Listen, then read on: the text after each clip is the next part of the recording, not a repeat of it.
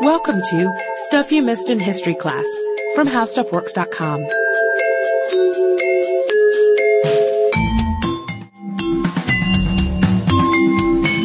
Hello and welcome to the podcast. I'm Sarah Dowdy. And I'm Deblina Chakraborty. Late last year, we did an episode on the great historical finds of 2010. And shortly after that episode published, Anne from St. Louis emailed in a suggestion. And this is what she said. She said, while pretty much everyone knows about the astronomical and cultural sophistication of the Maya, the Mississippian civilization seemed to be forgotten and rarely mentioned in history classes, which is a shame. I wonder if you'd consider doing an episode on Cahokia or your favorite other Mississippian site. Fortunately, I hadn't missed Cahokia entirely. I don't remember learning about it in history class, but right before Anne emailed, actually, there was a National Geographic article that had just published with pictures on the settlement and lots of information about its history. And in part, the article focused on how such an important cultural center had been brushed aside and practically forgotten for centuries. Yeah, not to mention bulldozed over in some cases. Yeah, but we're going to try to stop that from happening. We're going to try to at least introduce Cahokia to those of you who haven't heard about it before. We're going to talk about the culture and the city and the archaeological efforts to better understand the people who live there and the reasons why they disappeared. There's kind of a mystery behind the whole thing, too. But first we want to look into who were these Mississippians anyway. Around the year 700 AD, a new kind of culture popped up in the Mississippi Valley. Scholars differ on their ideas, though, of where exactly it came from. Some think that it was the influence from northern Mexico, which introduced new agricultural techniques and religious practices. Others think it was simply a major climate change for the better, combined with new ways of thinking. Yeah, but regardless, the culture quickly spread throughout the American Midwest and the Southeast, and though Mississippian settlements were different, they'd have different styles of homes and different styles of pottery, different arrowhead shapes, they did have a few things in common. One of those was an economy based on corn, and the other was a religion based on the sun. But they're also often defined by earthen flat-top mounds, and we have some of those mounds here in Etowah. I think I visited maybe in fourth grade or so, and you can go walk around the mounds and check them out. They're pretty grass-covered hills, it looks like today, thousands of years later. But the civilization in Cahokia, which is what is today Collinsville, Illinois, just east of St. Louis, took mound building to a whole new level, as we're going to find out soon. So how did this civilization, the city, begin? Well, late woodland people probably first started seriously settling the area around 700 AD. It was prime real estate here in what was known as the American Bottom, a floodplain of the Mississippi River. In this area, there were three rivers, the Mississippi, the Missouri, and the Illinois, and three ecosystems, the Ozark Mountains, the prairie, and the eastern woodlands. Yeah, so that provided the opportunity to grow a lot of different kinds of crops, and it attracted a lot of different kinds of animals. So it was a good living if you could settle there. And people would have grown things like squash and pumpkins and sunflowers, and plus they would have eaten a lot of fish, and they would have been able to travel easily on some of those smaller tributaries. But like later Mississippian cultures, the economy was based on corn. That was the bread and butter for the Cahokian people. And two things made this crop really successful at the time. One was the development of the flint hoe, which made farming easier. And then the other was a particularly nice climate for a few hundred years there. And as production grew, towns started to form, and all of this food, all of this surplus food, meant that time and resources could be devoted to something other than agriculture, something more advanced. They could make crafts, and they could stockpile grain and trade with other areas. And those crafts and that surplus corn meant that the people at Cahokia traded with tribes all over the Midwest and East. Archaeologists have found shells from the Gulf, copper from the upper Great Lakes, mica from southern Appalachia, and bountiful crops also left time for massive building projects and the organizational infrastructure that was really needed to execute these projects. Yeah, so that's where Cahokia comes in. It's a planned city. It's laid out into zones for administration, ceremony, elite homes, regular neighborhoods, suburbs. The large cornfields would have been outside of the city on the floodplain, along with some smaller settlements, while private homes would have kept gardens. Eventually, this settlement grew to cover 4,000 acres, and it contained 120 mounds. 70 are still preserved today.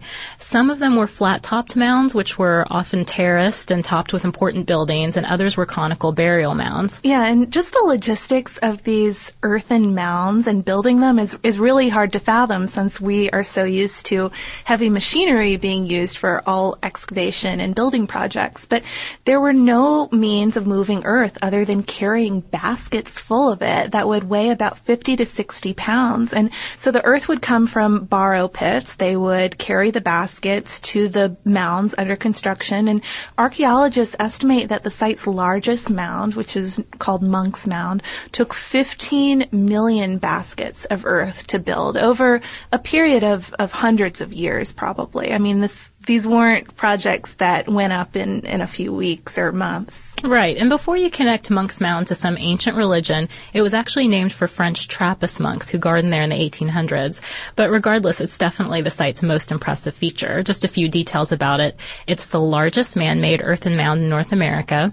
Its footprint is bigger than that of the largest of the Great Pyramids, and the chief would have lived or operated from its peak and had full command of the land as far as the eye could see. Yeah, but the plaza that contained the principal mounds is also really amazing. It was artificially raised and leveled. It's 40 acres, which is equivalent to 45 football fields. That'll at least help out those of you from North America, I guess. And it would have had room for marketplaces and ceremonial sites and playing fields. So really the center of the city. And the whole plaza wasn't just left out on the open plains, though, for anybody to come and sack. It was surrounded by a log stockade that was 2 miles long. And the temples and most of the elite homes would have been built inside of that stockade protection.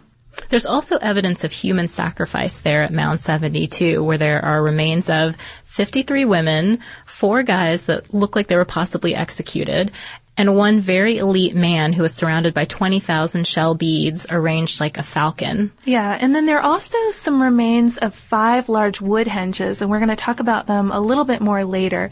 They were made from red cedar, which was considered a sacred wood, and they lined up with the rising sun at different times of the year. And I think this is what made Anne suggest this topic in the first place, because we had mentioned the wood henge and Stonehenge, the wood henge at Stonehenge in our historical finds podcast.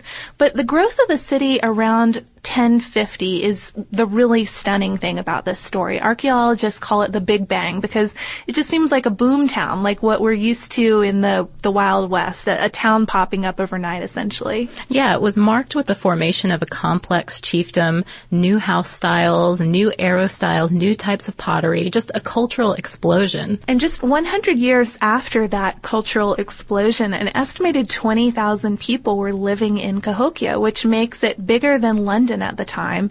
I feel like that comparison to London keeps on popping up in podcasts from around the world. Yeah, interestingly, though, not all archaeologists really agree on the size of Cahokia and its influence on the rest of Mississippian culture. One thing they can agree on, though, is that by about 1250, the city started to decline. And it was a really slow decline. It wasn't like some epidemic wiped out all 20,000 people. But by 1400, it was abandoned, and we have to ask, why? How did that happen? It's possible that there was some sort of climatic change, that the climate got cooler and drier, and just that little bit of difference in the corn yield was enough to make the city and its large population unsupportable.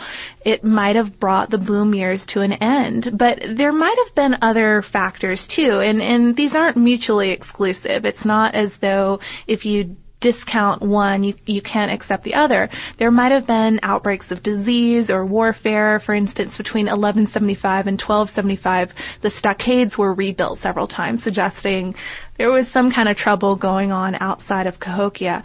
There might have been environmental degradation, too, because it was such a large settlement. They were using a lot of wood for fuel and construction. They were farming so heavily, there might have been agricultural effects, runoff, erosion, that type of thing.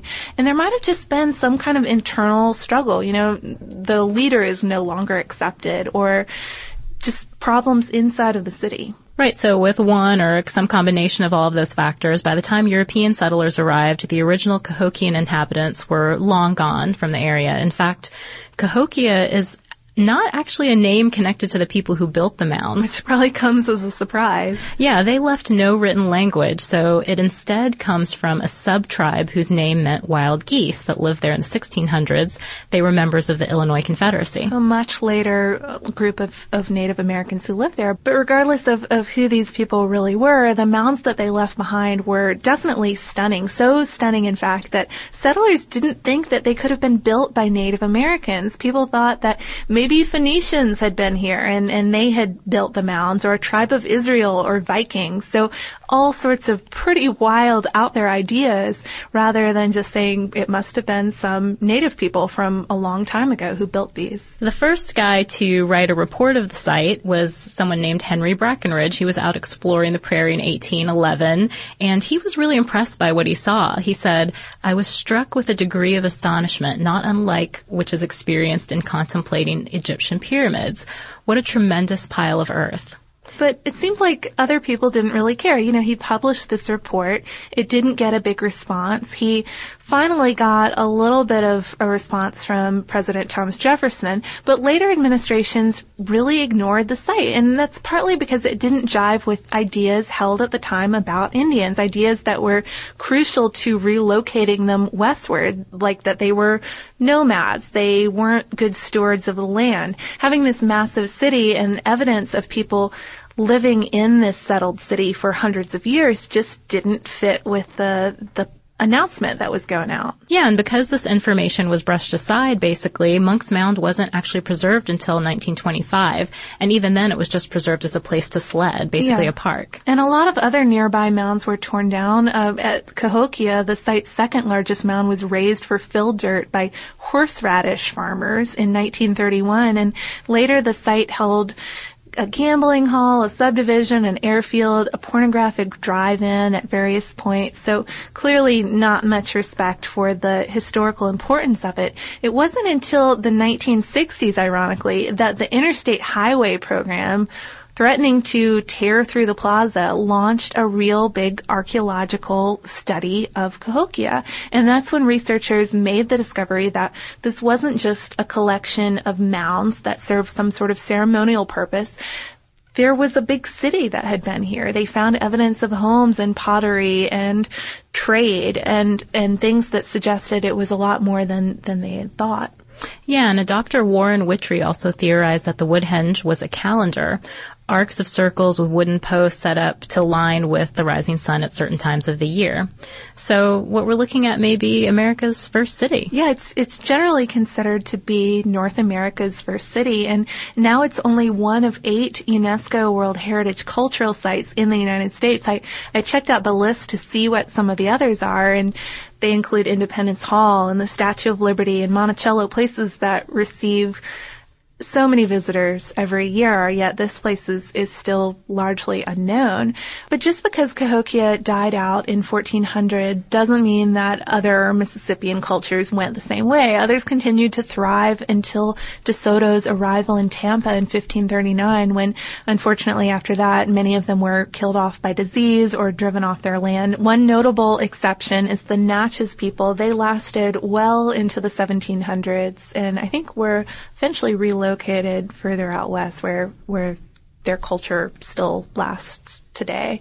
But after learning about Cahokia, I really want to go visit it and check it out myself. Yeah, it's kind of sad. We talk about these fascinating places and people every week, and we so rarely go to them. We so rarely get to visit them. But as you'll find with the listener mail we've picked for this week, our listeners are a little luckier. We have been delighted in the last couple of weeks to start receiving several postcards from listener Jessie, who is touring Europe right now and telling us all about it. So I'm just going to read one of her first postcards. Yep. She says, "Dear Sarah and Deblina, hello, I am Jessie. I just finished grad school at Dartmouth, and I'm taking a grand tour a la Lord Byron, though not as well funded, around Europe. 14 countries in 2 months. I start my travels in France, where I've been re-listening to your Catherine de Medici podcasts. I'm currently listening to The Green Gallant while sunning myself along the Parisians in the Tuileries Garden. Life is good. And she goes on to tell us that she is heading to the Balkans towards the end of her trip and, a little bit more about the podcast. But we've gotten a bunch of postcards from her. It's pretty cool. We got one from Versailles today, one from Amsterdam, a few from Germany. She went to see Ludwig's Bavarian castles and had lunch on the cathedral steps at Cologne, all sorts of awesome sounding things. Yeah, we're totally jealous, and I love this note that she put at the bottom of her first postcard. She says, P.S. Sorry about the spelling. I'm a physics and engineering major. No worries. No worries. With a love for history. I know. We love it, Jessie. You're sending us international postcards. We love it. But I think this is the first time we've gotten this series of them from somebody's grand tour. So it's pretty exciting. And I posted the first batch we got on Facebook and Twitter at Missed in History the other day. So you guys can live vicariously too. Yeah, and if you have any more stories of your own travels and how you have connected some information in our podcast to them, please write us at historypodcast@howstuffworks.com.